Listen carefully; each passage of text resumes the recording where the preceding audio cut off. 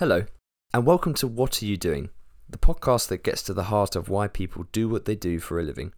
Each week, I bring on a new guest from a different field to talk about what they do and why they do it, and the moments in their formative years that set them on the paths they are now. The world of work is relentless. Amidst the ever-increasing pace of modern-day working life, do you ever stand still and think, why do we do this? If so, this podcast is for you. By bringing on interesting, highly motivated guests each week and simply asking them, what are you doing? I hope to develop a deeper, more philosophical conversation about how people find meaning in their lives through work, and the experiences in their early years that shape them into what they are now. I hope that whether you're listening to this for insight into your own career, or just for personal pleasure, you'll find these conversations as insightful as I have. Now on to the show.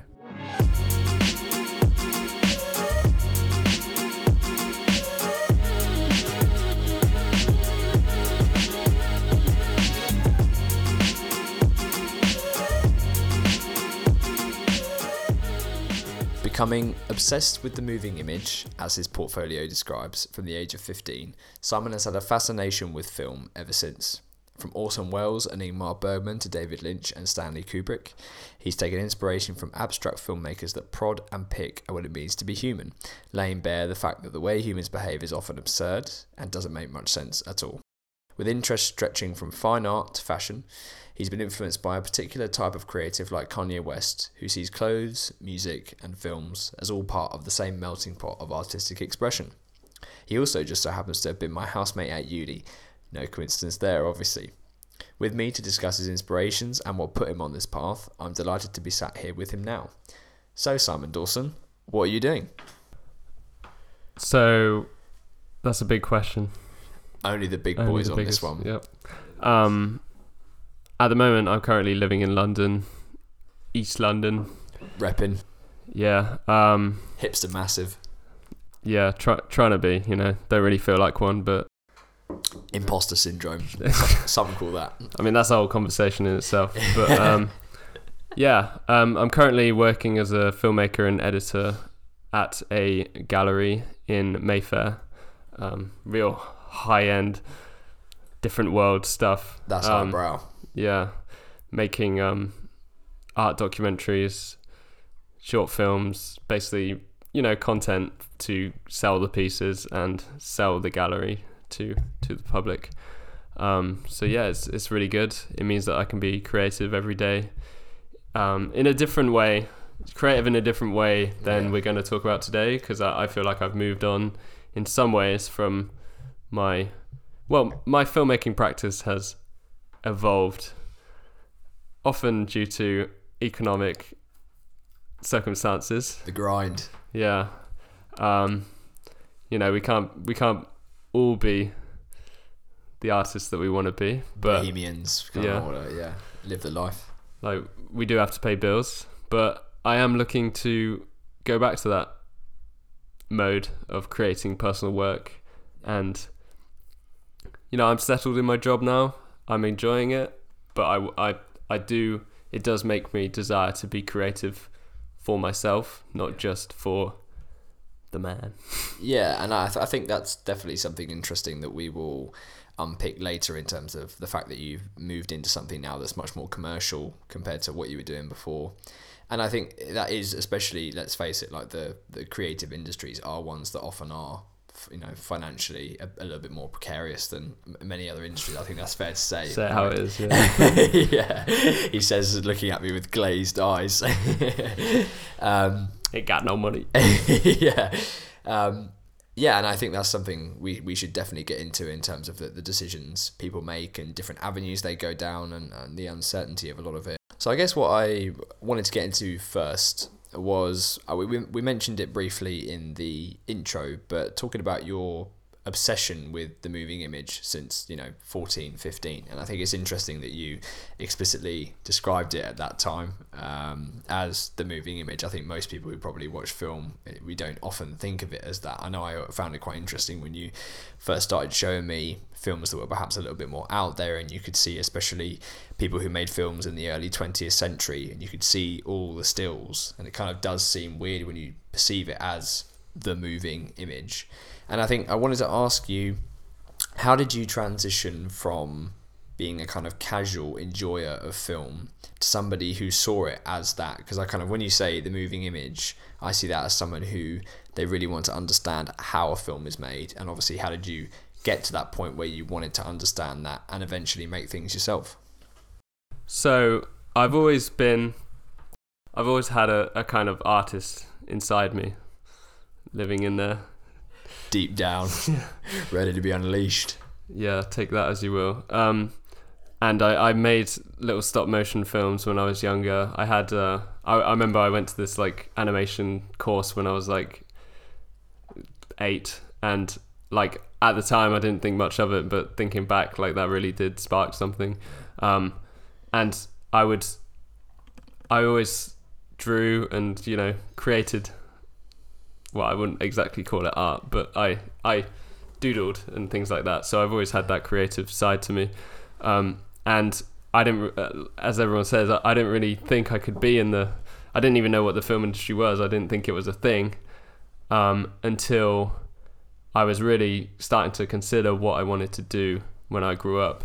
And that at just that time, I watched the film The Shining by Stanley Kubrick. Sure. And I kind of watched it and I was like, this is insane. I don't really know what's going on. So many things are happening that you can't really explain. Things beyond just the plot, ABC, guy goes to a hotel, kills his family. You need the bit in there. You can't just jump from guy goes to a hotel, kills his family. You need to figure out why he's doing that. Yeah. And it doesn't give you all the pieces, like, you know, obviously in an obvious way that certain Hollywood films do. So that was kind of the film that sparked this this exploration of how films can be an art form and not plot driven and convey certain things beyond just normal plot. So I remember I watched that film and I was like, I have no idea what's going on here, but I love it. And I watched the sounds of little Danny driving his trike around the hotel. Kubrick just world building, just on another level. The I mean, the soundtrack, unbelievable. Yeah, Jack Nicholson's performance, like there's so much going on that is beyond what you would think a film needs. Yeah, but that kind of world building and beyond the surface is, for me now, after seeing that film and going on this exploration, that is what film is. So I basically was like, I don't know what's going on in this film. I'm going to find out. So I started reading online. I started reading theories. You know, I kind of look back. Well, I look at films now and I don't like being led to a certain conclusion. I like having my own interpretation of what films are and what they mean. But back then, I really needed to be guided in a certain direction. And I didn't know what subtext was. Yeah. So I'd watch a film like The Shining and be like, type in Google, what does this mean? And I found this guy, Rob Eger, film critic. Oh, yeah. Well, actually not even critic, just film academic observer. Yeah. Probably goes far too deep into what things mean. Sure. You know, overanalyzes, but that I was very much in a mode of overanalyzing back then. Yeah. And I found out that there's this whole plot beneath the plot. Yeah. That I just watching it for the first time, I never got any of that. And then watching it again with these things in mind, I got the whole subtext about it being a metaphor for the colonization of the US and how the hotel was kind of hiding all these bodies of Native Americans who were killed by colonial power. And then that leads into the 20s with loads of, I'm going to butcher this, but probably Roosevelt stuff and things. And then also subtext about the Holocaust and like certain brands. Like there's the typewriter is made by a German brand that was involved in the Holocaust and things like this. Wow, I didn't know that. Wow. Yeah, just like small details that lead to a bigger picture of meaning that the artist may or may not be trying to tell you, but he creates all these, he puts in all these things through production design, cinematography, plot, dialogue, everything to lead the viewer through the film to find their own conclusions about what things mean. So but it basically almost feels like you open the door to Narnia and sort of realise, I want to figure out how to navigate this. I want to know more about this. Like you found yourself you'd fallen into a world almost without realising, and you're almost like your mind is just clamouring to, how can I understand this as best as possible? That's exactly it, yeah. I think that's quite interesting what you're saying about that you felt that you didn't see the subtext, because I would sort of think, would you not say that there's an argument that you did see it but couldn't articulate it at the time? Yeah, well, that's it. Like, I saw something, Yeah. I just had no idea what it was. Yeah. And I didn't have the mental tools to decode these symbols and translate it into a coherent view or anything like that. Like, I didn't have the tools to analyze film in this way. Yeah. I mean, yeah, I've kind of moved beyond. I mean, I still love overanalyzing films a little bit, but I'm definitely more. Well, I kind of got led from this overanalytical period through. I don't know if we want to talk about this yet, but through David Lynch films, where he kind of is like, all right, leave all those tools at the door, and come into this with a completely open mind. And he actively discourages people from finding like a definitive view of what a film is, and he'll be in interviews and someone will say, does this mean this, does this mean that, and he just goes, no, or he just says, it doesn't matter at all, like what you think is what it is, which I find really refreshing.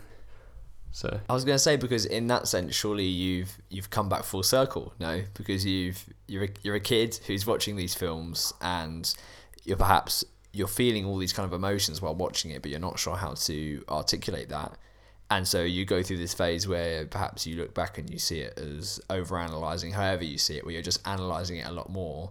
And then you're watching David Lynch and you're almost kind of going back to trying to almost suspend. Get rid of those preconceptions. Yeah, and I think would you also. And I appreciate filmmakers now who kind of make you try and reevaluate your, like, you go into the film thinking a certain way and then come out of it with a whole new mode of thinking. Yeah, I think Mark Kermode talks about that a lot as well, where he talks about watching films where he tries to, I think he says, suspend his critical faculties. He always says that.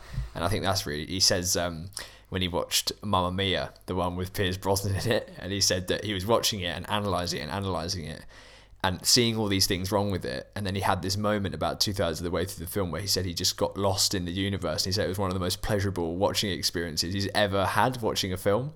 And I thought that was really interesting. I think that's interesting that you talk about the fact that that's how you saw it as a kid. And really, sorry, just to come back to before we move on to something else, I think interesting what you were talking about, making things from such a young age, because it kind of sounds like you're giving the artist's version of like a kid who ends up becoming like a Royal Navy engineer, and they've always tinkered around with cars. Like, it sort of sounds like you've always been tinkering around with things, making things. Yeah. And I think that's often, I feel like, when people are really intrinsically motivated to do what they do, it comes from those experiences. Like, people talk about Roger Federer as a tennis player. You know, they say that he's been playing tennis since he was about 3-4 years old. You know, the same with Serena Williams. I mean, do those things still stick with you now? Do you still think about those things when you're creating at the moment? I want to just preface when you were just talking about Mark Kermode and saying how he turns off his brain for certain films and like gets rid of these things. I don't want this interview to go too down the road of like everything has a meaning, everything. Yeah. I'm very highbrow. Everything is know, super analytical, and you know, only this art is important. Like I feel like I've developed beyond that to a point where I can appreciate.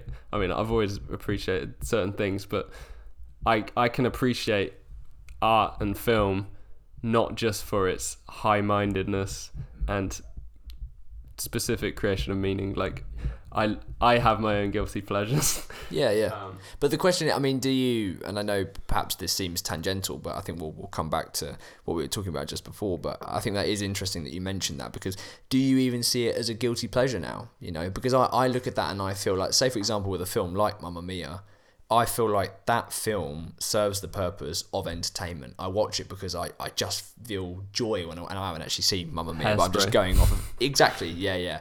And I think if that is the kind of art that is, then that's fair enough. Yeah, exactly. So I really enjoy the 2 Rush Hour films. Well, there's 3 films, but I watched the 2 ones with Chris Tucker and Jackie Chan. And, you know, I think those films are absolutely hilarious. And I know when I'm watching them that obviously it's totally different to watching a Lynch or a Kubrick, but I think if someone were to come along and be snobby about those things, it's just... yeah, I don't want to come across as snobby. No, not at all. And I don't think that you do. I think actually you seem the opposite to me, that you're saying that moving away from this sort of purely analytical way of looking at film, do you think that's kind of the way that, say for example, a YouTube channel like Cinema Sins, the way that they see film, where they say here's 100 things wrong with this film, you think it's that kind of mindset, do you think? As in that way of looking at film, that kind of, oh look, here's a mistake that just happened there, here's a mistake that just happened there. It seems very hyper analytical. Yeah, I kind of reject that nowadays in the sense that I mean, I'm very much a proponent of you get out of a film what you want and what you put into it, and I do. The older I get and the more I consume and the more life experience I have, I appreciate things more on like a personal side as opposed to what went into them or what they are as an art piece. I like just going to a place or going to a thing and experiencing it on my own terms and not diminishing it with ideas of, oh, this thing could have been better, or this, like... Yeah. Because a lot of the time you experience things and you're like, wow, this is amazing, and then you look at it, you think about it, and you're like, oh, I should be more analytical, I should be more critical, and then you kind of kill that initial experience by thinking, oh, I should think that should be better, but in the moment you're not thinking about those things a lot. Sometimes you are. Some things do stick out, but I like just experiencing things on their own merits, but I don't know if that's where we're going. But and also in terms of like YouTube channels and things like that, like I guess I appreciated back in the day being led to certain conclusions and being told, you know, there's so much subtext in Kubrick films. Yeah. But I mean, they have their place, but I dislike the kind of videos that are like, this is what... ending explained to blah blah film. It's like a lot of films I watch, I'm like, I really don't want to look up what someone else thinks about how the ending specifically meant, because it's like, it's very much leading you to a certain conclusion that like may not be what the artist intended, or I mean, I guess it is how I got started, so I guess there is merit to it, but I'm not in the mode of being led to certain conclusions nowadays. But do you also think that because you come across to me as someone who you're very comfortable in your own interpretations of film? Yeah.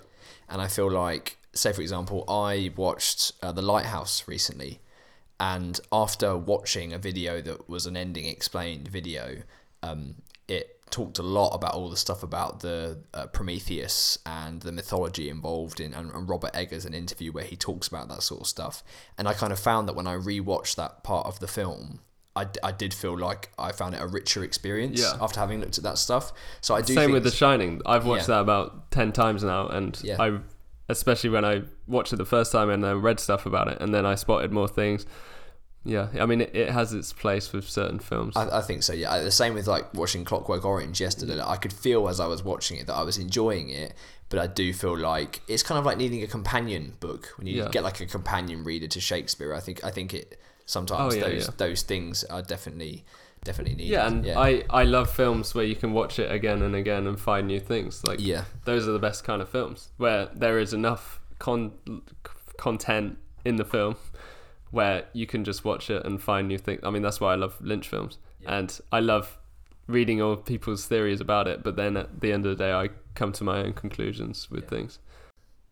Yeah, and I think that's a great that progresses really well into what I wanted to talk about next, which was why you are drawn to sort of, perhaps people could say, more abstract films, more experimental films in general, because you were just sort of talking about there about the relationship between analysing film and sort of relying on your own interpretation of it. And you mentioned it right there about films like with Lynch, like we watched Mulholland Drive together, I remember years ago, and I remember just watching the scenes years ago. Wow. It just it was, wasn't it? It was, and just feeling weird. It just made me feel really weird, and I just had no idea how to interpret it. And it was almost like I could feel my critical faculties trying to latch on to something, and it was like just like trying to catch a salmon. Like you put your hands like, oh, it's gone. Yeah. And I think, at what point did you first start becoming really attracted to that kind of stuff? Because I would say, even though I know that David Lynch, you would say that he is a mainstream filmmaker, right? I mean, he's massively popular, isn't he? I would say that he's probably certain films of his are Hollywood blockbusters. But he's very much, the reason I love him in a sense is because he skirts the line between mainstream and the most experimental stuff you can get. You wouldn't say that he's an indie filmmaker, though, would you? Well, he's made films by himself with his own money, without studio help, shooting without a script for like a year at a time. So he's an independent and a Hollywood filmmaker, which is a space that not many filmmakers and fine artists fill nowadays. Sure. Yeah, I mean, I could talk all day, but So I've mentioned Stanley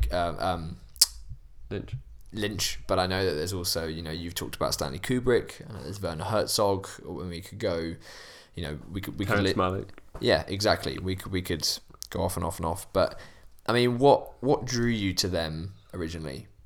And I think in keeping with what you were talking about earlier about moving away from just pure analysis of film and your kind of raw feeling that you have when you watch something.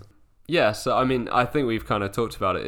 It's kind of growing my own toolkit, and I mean, my degree helped with this. I did a degree in film, which a lot of it was theoretical based, and gave me, and going to seminars and talking about films, and basically, giving me confidence in my own tools. I keep saying the word tools, but mental.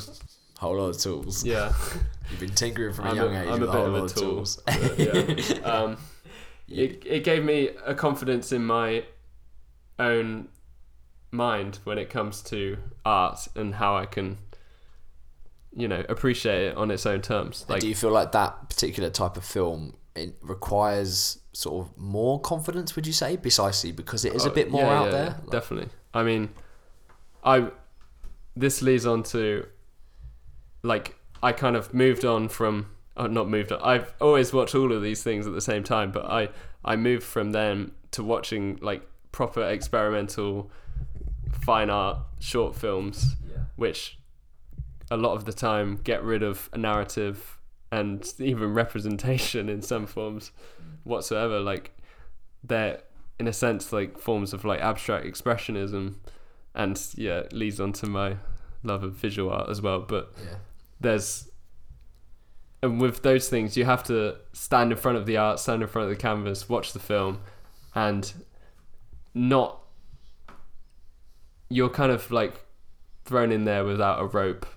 You have to, I mean, I've already said, appreciate what you feel in the moment. Basically, I went to this Damien Hirst exhibit recently, which was, it's called something about fact paintings, and it was basically his recreations of photographs with like incredible precision with paintbrushes. You can debate whether it was him or his assistants, or but it almost doesn't matter because he's a conceptual artist who his kind of form of art making and the art that he brings into the world isn't so much based on beauty and high-minded ideals of aesthetics, but it's about drawing the viewer, the spectator's mind and thoughts to a specific element of reality and experience that he wants you to be drawn into. So like there was a there was a tent, like a gazebo kind of thing with a table with like instant coffee and like a radio, and basically a tea tent that you would see on the side of a like under 11s football game. Right, okay, yeah. And he was like, I watched the video where he was talking about it, and he was like, oh yeah, I went to this thing and I recreated it completely, like down to the dust on the boxes. And people were like, oh, he's a hack, like in the comments. I kind of enjoy reading the comments for that, because it's like, this is an art, this is a hack. And I kind of appreciate that, because at the end of the day, it's just, he's not trying to create a specific artistic kind of experience that someone like Jeff Koons is, someone like a Renaissance master is trying to give you a divine beauty, whereas Damien Hirst in these sense is trying to lead you to thinking about something that exists in reality, thinking about it from a different angle or in a different way than you would if you were just at an under 11s football game in the tea tent, and you're just thinking about the cup of tea that you're getting. You're thinking, when you're seeing it in a gallery space, you're viewing it as this element of reality taken out of its normal context and put into a gallery space.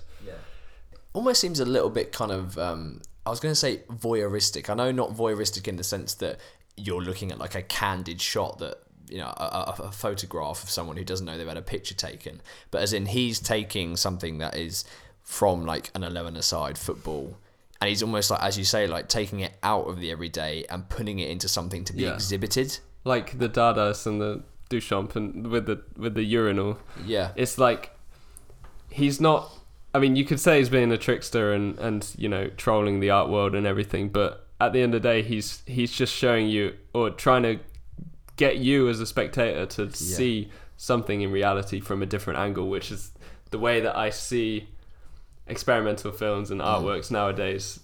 I try and kind of step outside myself and all the cultural conditioning of, oh, this isn't art, this is you know, useless, and just fully engage with my feelings in that moment, and like not just kind of, it's kind of like a meditation, like let them flow through me, think about it for a minute without any pretense of what, you know.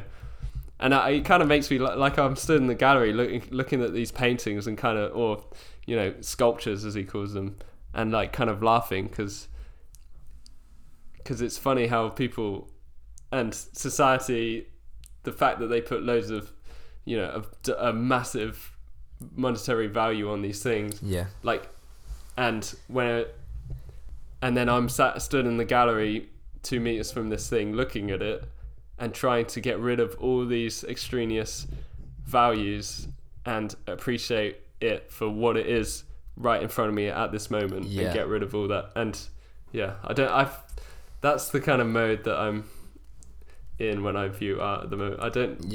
Was this related to what we were talking about? No, I think, well, it's related to what we were talking about, experimental film, and why you're drawn to that in particular. And I think more abstract forms of art. And I think it's interesting that you're talking about that in terms of what Hirst has done there with something very, very specific. And it's kind of brought to mind something that, again, I was listening to Mark Kermode, who was doing his review of Moonlight, and he mentioned at some point in the review that he was saying that he feels that the best stories are ones that are specific as possible, but their message is often universal, and that he said the more specific a story is, the broader an audience can be for it. And I think that's what I've noticed in terms of, I think, a Kubrick or a Lynch. I think the things that I find similar in them is that you often get these stories, as you say, that they're very specific, but there's so much subtext involved, because the story being specific is often to reveal something deeper that is much more universal. And I think, do you think that's part of the appeal for you? And that's kind of a bit of a struggle that I've gone through with my personal work, where I've before, I mean, I've not been entirely happy with everything I've created, because looking back, I've been like, I've been trying to tell a message. I've been trying to tell a specific message and not a universal one through a more abstract form of, filmmaking, whereas I should be sometimes more specific with the filmmaking to tell a more universal message, like you said. Like, because there's definitely a danger with preaching to your audience and trying to make, going back to before, trying to get them to a specific viewpoint. Yeah, leading them through it. Which personally I don't like that. Like, I mean, a lot of us, we watch things and we're like, oh, that's way too pretentious. Like that's trying to make me feel something that is just not natural. Whereas it's better to show people something and then let them come to their own conclusions about an issue or something. Yeah. Because instead of ramming it down their throats. And I think that is something that is universal as well, because I remembered when I was doing my dissertation, and I remembered sitting with my tutor and him just constantly saying, like, you're just trying to go too broad with this. And I was thinking, what degree did you do? This was in history. So yeah, this is a degree in history. And when I was trying to do the dissertation, I remembered looking at example dissertations, and they were about things that were so specific. And I remember thinking, and I know that you probably say that this is wrong, it is an incredibly interesting subject, but at the time I would think, why are you doing a dissertation on the latrine system in France in between 1850 and 1860 or something? Like, it's so specific.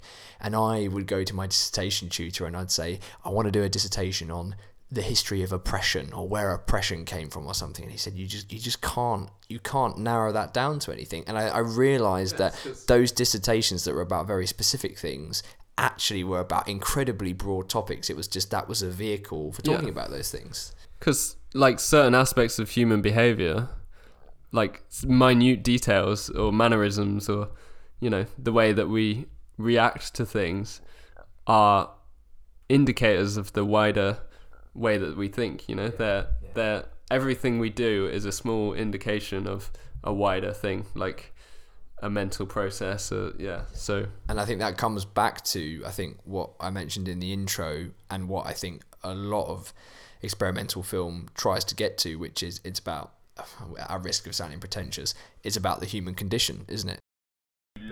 I mean, we're humans and we make art, so everything is, kind of goes back to the human condition. Yeah. So, you can't really avoid it. That's what art is. We're trying to translate our subjective experience in a more objective way than the stimuli that we react to. The stimuli we take in. We as artists, it feels funny calling myself an artist, but we try and... We the people, like, what we do when we make art is trying to translate this subjective personal experience to a wider canvas, so we can show this to other people and communicate it. All art is communication at the end of the day. It's communicating experience. So yeah, for sure. And so how have you mentioned at the beginning of this show what you're doing now, and that what you're doing is much more sort of commercial and very different to the sorts of art that we've just talked about. So talk a little bit about how you transitioned into that after you left uni, and sort of how you found it making now, where you're at with it. I feel like after graduating I was kind of in the wilderness for a while, as a lot of people are. Yeah. I mean, I envy people who, actually not anymore, but I would envy people who had something lined up after uni and walked out and were like, cool, there we go, this is exactly what I'm going to do. I didn't think I was in the headspace at that point to be like, this is exactly what I'm going to do, and that to my detriment. But I was in the wilderness. I was trying to hold on to this dream of being a filmmaker, because that really animates a lot of things that I do. I won't say everything I do. I live a life outside of that, quite a substantial one. I'm not always switched on artistically as much as I'd like to be. I appreciate artists who live the art life, such as, there he goes again, David Lynch, Kanye West, David Bowie, but even Andy Warhol. They don't, right? Even well, they some don't, of them. surely. I mean, Lynch, he literally spends all day painting, like, from when he wakes up to, like, everything is the art, Sure. I could never do that. I just don't have the... But I held on to this dream of being a filmmaker. So I went freelance for a bit. I was living in Wiltshire, so there was I kind of was a bit lost and was trying to. I felt pressure to get a job, like a conventional job, whilst also being like, if I don't get a job in filmmaking, then I'm gonna lose it quickly. I wasn't really sure of myself because, you know, to be a filmmaker or an artist and work in the creative industries is very much like putting yourself out there to be judged and like putting a gladiator going into the gladiator ring and having the film gods put their thumb up at the end, and yes, you know, thumb up, thumb down, and Russell Crowe standing at the other end, being your competitor, the other people in the film industry, and you just are you not entertained? Essentially, and you're thinking, how the fuck am I going to get to the end of this? Are we allowed to swear? Right, okay. I mean, this is explicit, so you go for it. Not for the kids, this one. So my first sexual experience. So I was very unsure of myself, but I kept up filmmaking. I've definitely got in a mode of like creating, you know, not seriously, but like always trying things out. You know, doing little editing projects, short films, shooting something, testing out editing. And then I kind of had I had a internship opportunity at a studio in Swindon, which is near where I live in Wiltshire, small town, which was a great stepping stone because I was working on commercial projects, and then through that there was an opportunity to submit to this BBC Arts New Creatives funding scheme where they give you like $5,000 to make a short film. So that kind of kept the dream alive of creating filmmaking art. So yeah, I did that for a while, and then I had an opportunity, and that kind of kept it alive. I had the opportunity to move to London without anything really set up. My friend was moving out of their place. There was a position in my old flatmate from uni's house, and I was kind of like, I've built up through like savings nest egg to be able to make a leap of faith, move to London, try it out, freelance, work as a runner. That was kind of the idea then. I mean, how did you feel at the time? Nerve-wracking, or of course, like shitting myself. I mean, and that was kind of a hard period. Like I moved to London and was like, you know what, I'm gonna, hit the ground running, get all these jobs, and it wasn't really like that. I had a few connections. I did a few like music video shoots, little to no pay, and I was like, this will keep me going. And I was kind of like, right, I have 6 months to get it going. Sure. And then if it doesn't work out in that time, back to square one, moving back in with the parents. But that was kind of the thing that I set myself, and that work was few and far between, and it was a very difficult period. I mean, I loved living in London, still do, even during the pandemic where you can't do anything. But yeah, that was a hard period, and I kept this idea of being a filmmaker alive. I worked runner jobs, just emailing everyone that I knew and being like, can I do this? Can I work with you? Can I shadow you? Keeping up, blah blah blah blah blah blah. And I built up a little bit of a network. But then in the back of my mind, I was like, I need a full-time job. I always had this kind of fear of being freelance and not having a consistent consistent stream of income. Yeah, of course. I mean, it's the fears of being an artist, artist. It was not even art. I was a runner on films, trying to balance creating a living, trying to live my life and be secure, with trying to be personally artistic. It wasn't really. I did a few personal jobs, and I did some like things where I was the artist, like, or not even artist, but like filmmaker, like videography things. But yeah, I didn't really get to be my personal filmmaker at that point because I was too busy focused on trying to live, that very much got in the way. But Yeah. I don't know what I would do other than be a filmmaker. Like Yeah. I've thought about it before, but I've never come to a complete conclusion about if I didn't do this, then I could do this. And that is a great motivator, right? Yeah. I think because I think imagine somebody in your position who their situation is getting more and more precarious, and perhaps they've got a dad who is pressuring them to go into law, or they've got, I don't know, some kind some course that they were thinking of doing that they feel pushed towards. Oh, yeah. There's plenty of people that probably would, and for good, and a would lot of them fall back on that. Yeah, exactly, and for a lot of them, to be fair, understandably, might have good reason to do so. You know? So and they might prefer it. You know, yeah, it's not for everyone.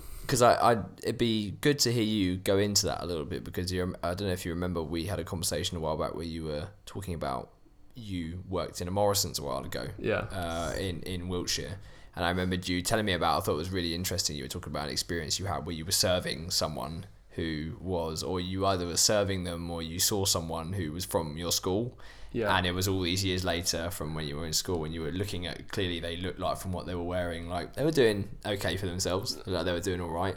And you were looking at them and you were kind of, I remember you saying at the time, not that you were doubting doing what you wanted to do, but kind of there was that feeling of, God, like he's the same age as me, but he looks like he's made a lot more money. I'm 23 already. and I haven't, I'm still at the very bottom of the ladder. Yeah. Working in so basically I thought I was getting a kind of foothold in London. I was getting a few music video jobs, but at the same time making barely any money, really not secure, and not in a very good place mentally, but hanging on by a thread.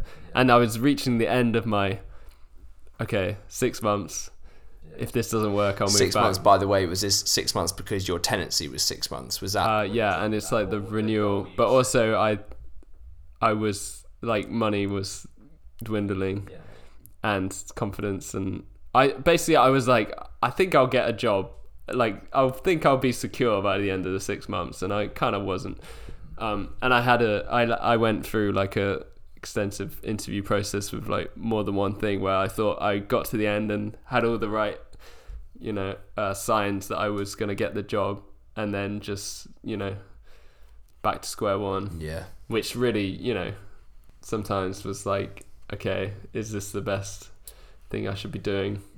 But I can imagine that is, not to sound super cliche in terms of, I can imagine that really made you stronger, like real strength of character or whatever, but I can imagine, being in a situation that daunting, I can imagine now you do feel a lot stronger and independent, having been through that, right? No. I'm still at the square one guy. No, I mean, I'm glad I went through that, because I've had the rejections, I've had all this stuff, and I'm better for having that. Definitely, I've learned from it. I've learned to not hold on to that stuff as much. Like, there is going to be failures, there's going to be rejections. I've had a lot of them. Essentially, I was at the end of this 6 months, end of the rope, bad place. Yeah. And then the pandemic hit. So the job that you have now, did you? Because I can't remember from the conversations we had before. Actually, did you have that job when the pandemic started? No. So, pandemic hit, and I had nothing. I had freelance work that I've got nothing left. I was going to do an impression there as well. Beat it. I had inconsistent freelance work, thinking that I was on the cusp of getting something more regular and higher paying, but I was still at the bottom of the ladder, and I was like, oh god. And then the pandemic hit, and freelance film work was gone. Like, there was nothing. Yeah, I got enough. Anyway, so that happened. It just totally Ian Bealed. It was like a massive crisis. Yeah. And everything stopped. I mean, I was more focused on the world events than my person. Like, I was scared. Everyone was scared back then, especially living in London. It was like, oh my god, am I gonna die? Essentially. Yeah, for sure. But that was kind of a reflection point, and my tenancy was reaching to the end. So I was like, I'm just going to cut my losses, move back home, and try and pick up the pieces once this is over, because there's really no point trying to live, be a creative in this climate when you can't even get any jobs because nothing, we're in lockdown. So I moved back home, got a job in a Morrison's, as you said earlier, working as a cashier in a supermarket, which I actually really enjoyed. But it was good. It was good to kind of, I was hitting a kind of crescendo of oh fuckness at that point anyway, and then the pandemic added to it. And I would imagine for such a long time as well, being in a position of instability, I think you face it like coming home and getting a job where you have normal hours. That must have felt like it giving you a lot of stability at the time. It was very much a sense that I could reset and focus on how to make a career and do filmmaking in a less pressurized environment.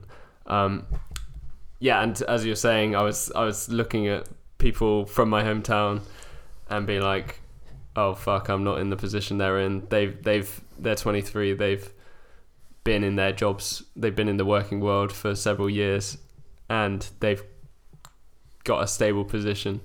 And that also, looking at people like that and thinking about things made me even more convinced that I wanted to do filmmaking as a profession, and that I did not want to be stuck in Wiltshire forever working jobs like that. I liked the job because it was enjoyable and being with people and talking to customers, but at the same time I was like, okay, I can only do this for a small amount of time. And I think it has a short shelf life if you're interested in something else, doesn't it?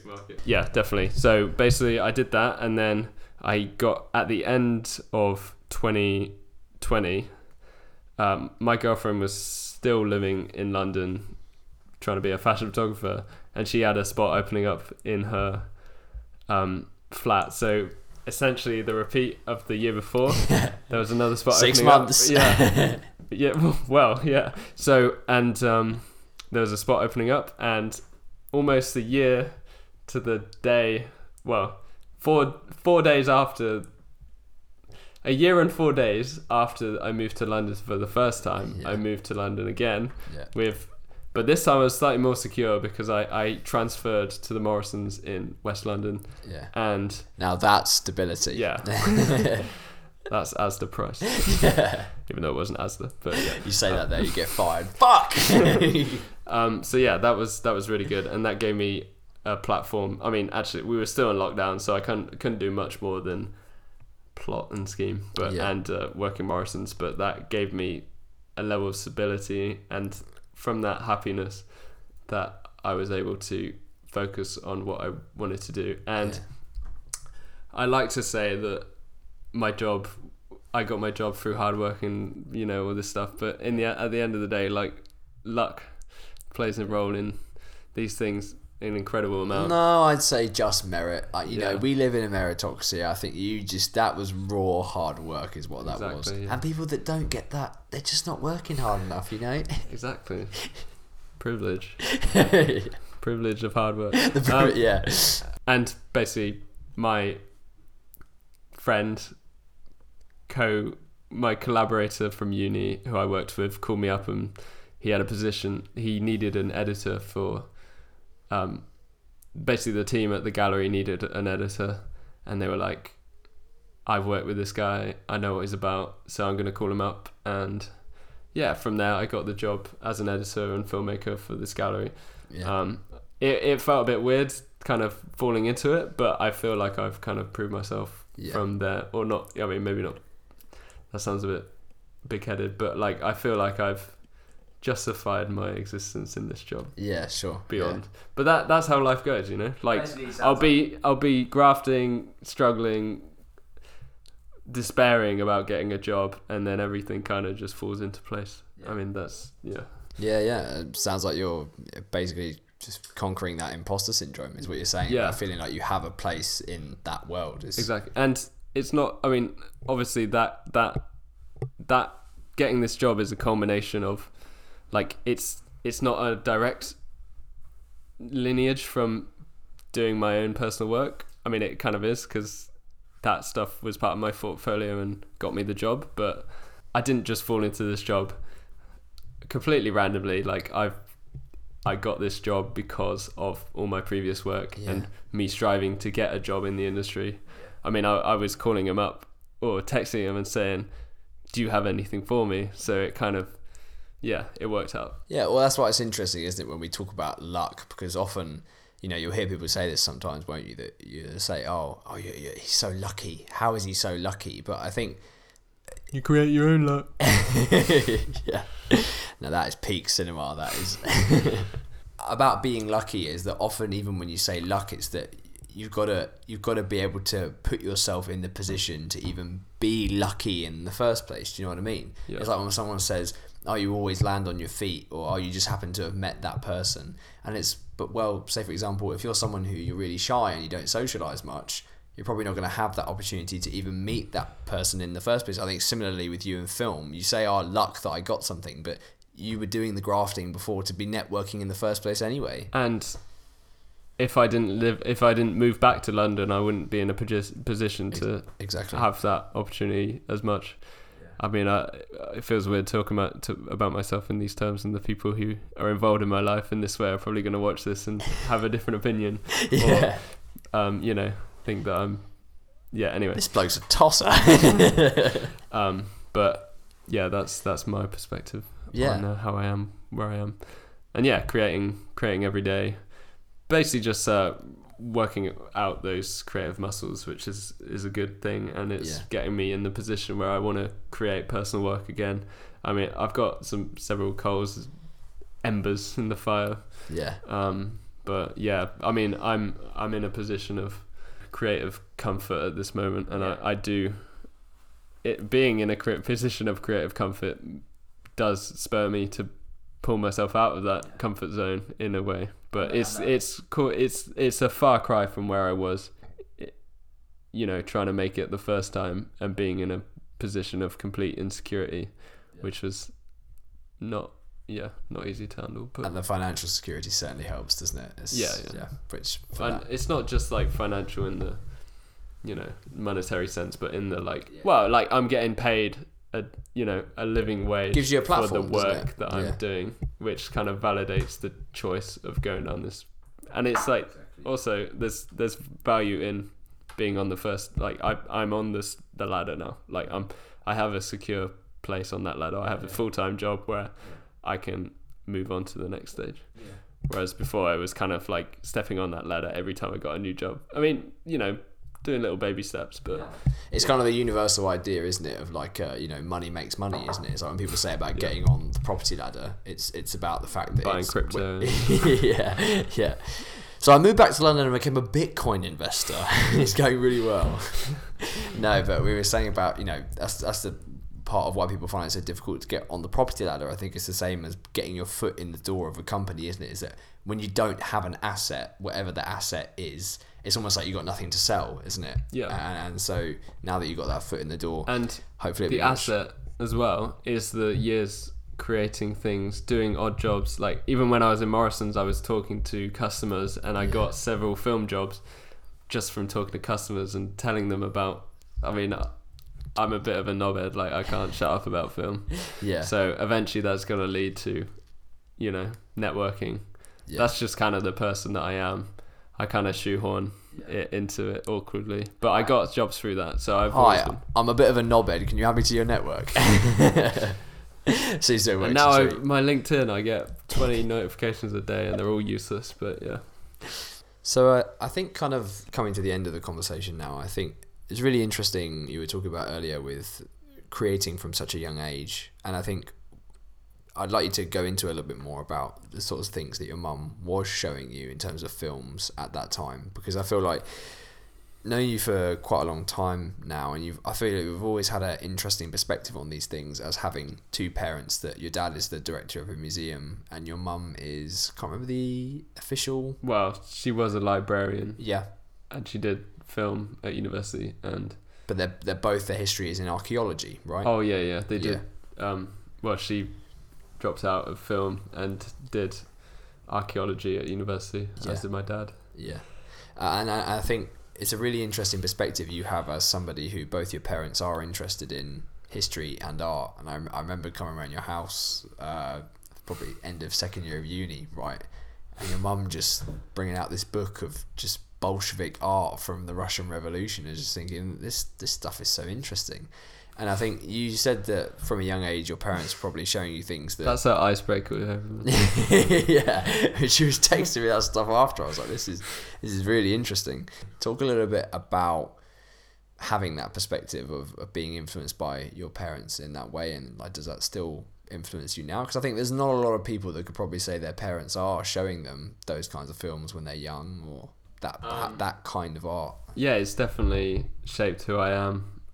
More in a sense that they've definitely instilled in me a curiosity, which is I'm most grateful for. They seem very intrinsically motivated to do what they do. Yeah, I mean, I look up to my dad as someone who has had a dream and actualized that dream as someone. I mean, it took a few different turns to get there, but he tells me the story of how when he was a kid, he went to the museum in Wiltshire, the Wiltshire Heritage Museum, and was like, I love this stuff, the Bronze Age. He's obsessed with the Bronze Age. I mean, that's his area of expertise. Yeah.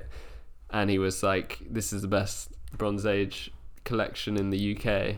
And at the time he was like, one day I'm gonna work in this museum, and this is, and then 30, 40 years later, he, through a lot of, working in London with the government, all these things, working with UNESCO, he eventually became the director of the museum that when he was a kid he said he was going to work for. Wow. So, and that really inspires me as someone. He followed his dream all the way down, and yeah, I mean, he's done it better than anyone I know has, and he loves what he does every day. He works, too much, as my mum would say. Because he just... But does he see it as work? That's the thing. Well, no, not really. No, yeah. He just loves every minute of it, which... Yeah.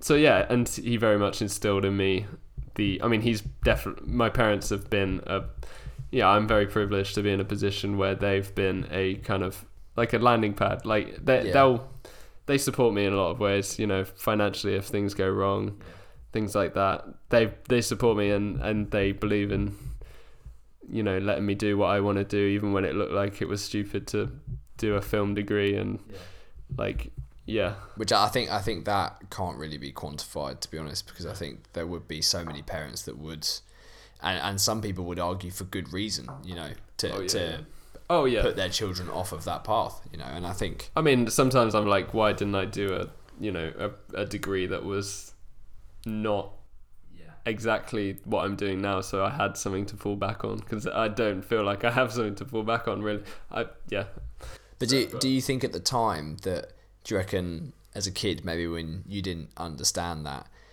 what you were saying earlier about that you couldn't imagine yourself doing anything else, do you think that's maybe what your parents saw at that time and why they maybe didn't push back on you, pushing you to do anything else? Because they thought, what if he seems like he really enjoys it? Yeah, definitely. Yeah. Because I think that the kind of rational, quote unquote rational concern I think a parent would have at that time, as I know with the best will in the world I imagine I would at that time, to be honest, would be that, what if my son isn't interested in this in 5 years and he's gone down a path or something like that? That's true, yeah. So do you think that your parents at that time, they just saw something in you? Because you are probably, of all the people I know, I think you probably are one of the most intrinsically motivated to do what you do, in terms of you do it. And it's true though. I think it is true in terms of just doing it for a raw passion for it.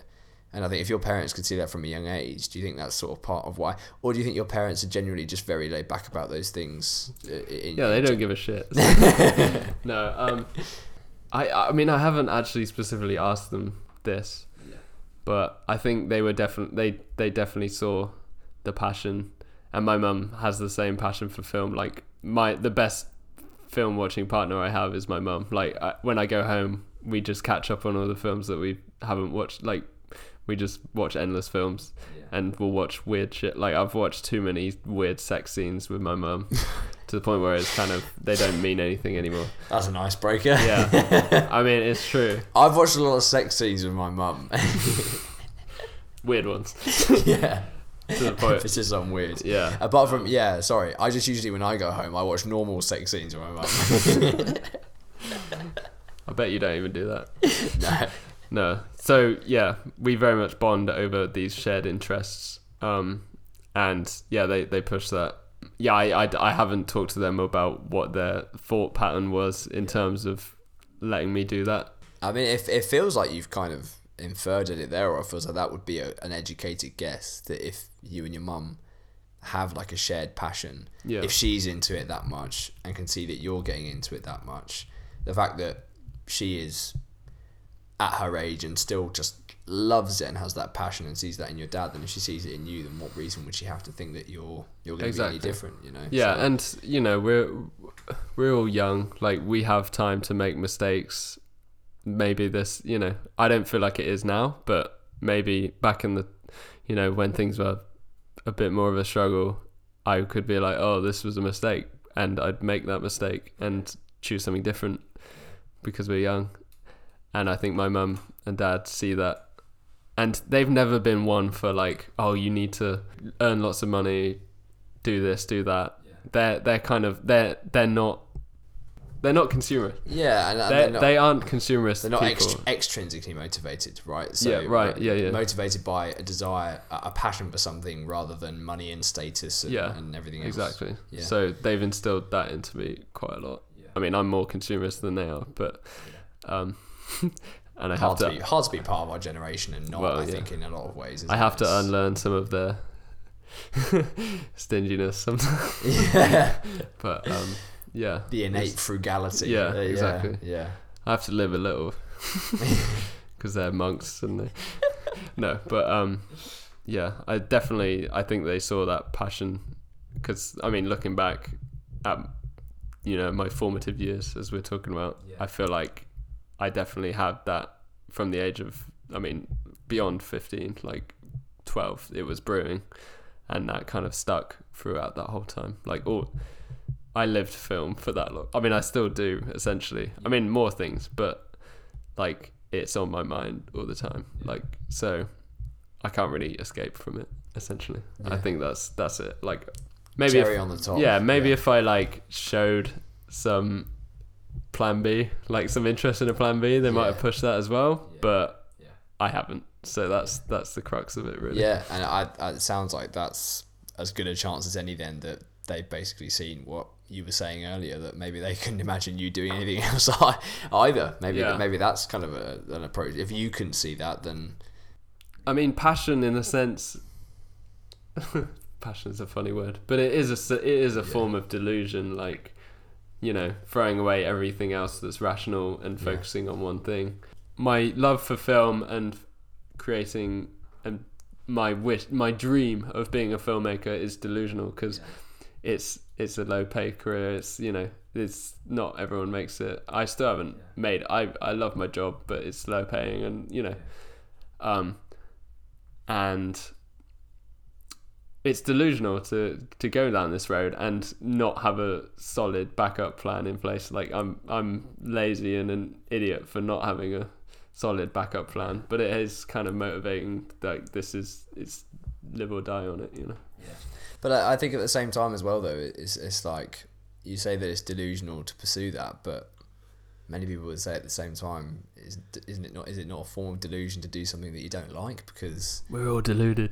Yeah, because it makes you money. Like, because I think if you're talking about the relationship between what's rational and what's irrational, like if you zoom out and you look at a lot of people who have pursued certain jobs because they feel it will get them ahead in life financially, I mean, from so many people's perspective, that's entirely irrational. You know, maybe your parents were just looking at it very philosophically, like what would be best for his happiness. And I know to a lot of people that sounds very kind of wishy-washy and like, happiness, like you're not going to have any money. But think, like, we're only here for, and I know not to get into cliche, but you're only here for a short period of time. Like, to do something that you don't enjoy when you work most of your life. And I'm very much in a privileged position where I can follow this path and, you know, make the mistakes. And like, if I, you know, grew up in a less secure situation, then I probably would follow other avenues to get to a secure place. But I am in a secure place, so I can follow this, passion to its conclusion, and move to London twice, fail, and feel like I can still do it because I have this support network behind me to do that. And that's a very privileged position, a very privileged position. Peter Piper picked a pickled pepper. Yeah, Peter Piper picked a privileged position. And I think that is as good a note as any to end what has been a really good conversation, mate. It's been really good having you on. No worries. Good fun. I don't know how much of it is useful, but it's all good. Oh, well, intellectually stimulating nonetheless, I would hope. For us too. Yeah, purely for our enjoyment. Fuck the audience. That's all you're getting. Don't care if you like it. This is one of our 3 a.m. conversations done at 8 p.m. So yeah, it's all good. Yeah, so you as an audience are in a privileged position to be. At the end of every episode, I like to end it by asking. I started at the beginning of the episode, asking, "What are you doing?" So at the end of every episode, I like to ask, "What are you doing next?" So plans for the future. Plug yourself, what you're doing, and lay it bare for all to see. Yeah. So the job, I'm loving the job I'm in. I'm getting into it. I'm creating edits. I'm trying to move up in this job. Yeah. I've been in it for 6 months, so I'm looking to develop. So what sort of positions would that be moving into? Well, I mean, I'd started off as just an editor really, and then I started doing shoots. I'm basically getting more and more in the involvement of planning the shoots and creating work from myself. I'm looking to take charge and create more work and just be more involved in the production process in all areas. Just develop as a filmmaker within this job, which is a really exciting challenge. Like, take charge of shoots, just feel confident in being placed in an environment and making content out of it. So that's really exciting. Got a lot of events on the art calendar that we've got this year that we need to make content for, so that's really fun challenges. Anything for the people to see? Anything for you to plug? Well, I need to sort out my socials, but sort out my socials. Yeah, you can see a lot of my work on the Carpenters Workshop Gallery Instagram and their website, and there's a Design Edit, which is an offshoot design magazine, online print magazine by them, which we get to be a bit more experimental with our work. But also I am looking to create more personal work. I'm talking to a few artists at the moment and collaborating on a film, just exploring deep space. I'll leave it at that. Deep space. Well, yeah, deep space beyond, outer reaches of the observable universe. I'll just say that. Yeah. Just like we've been doing in this conversation, exploring deep space. And I think on that note, Simon Dawson, thank you very much for coming on. Thank you. It's been fun.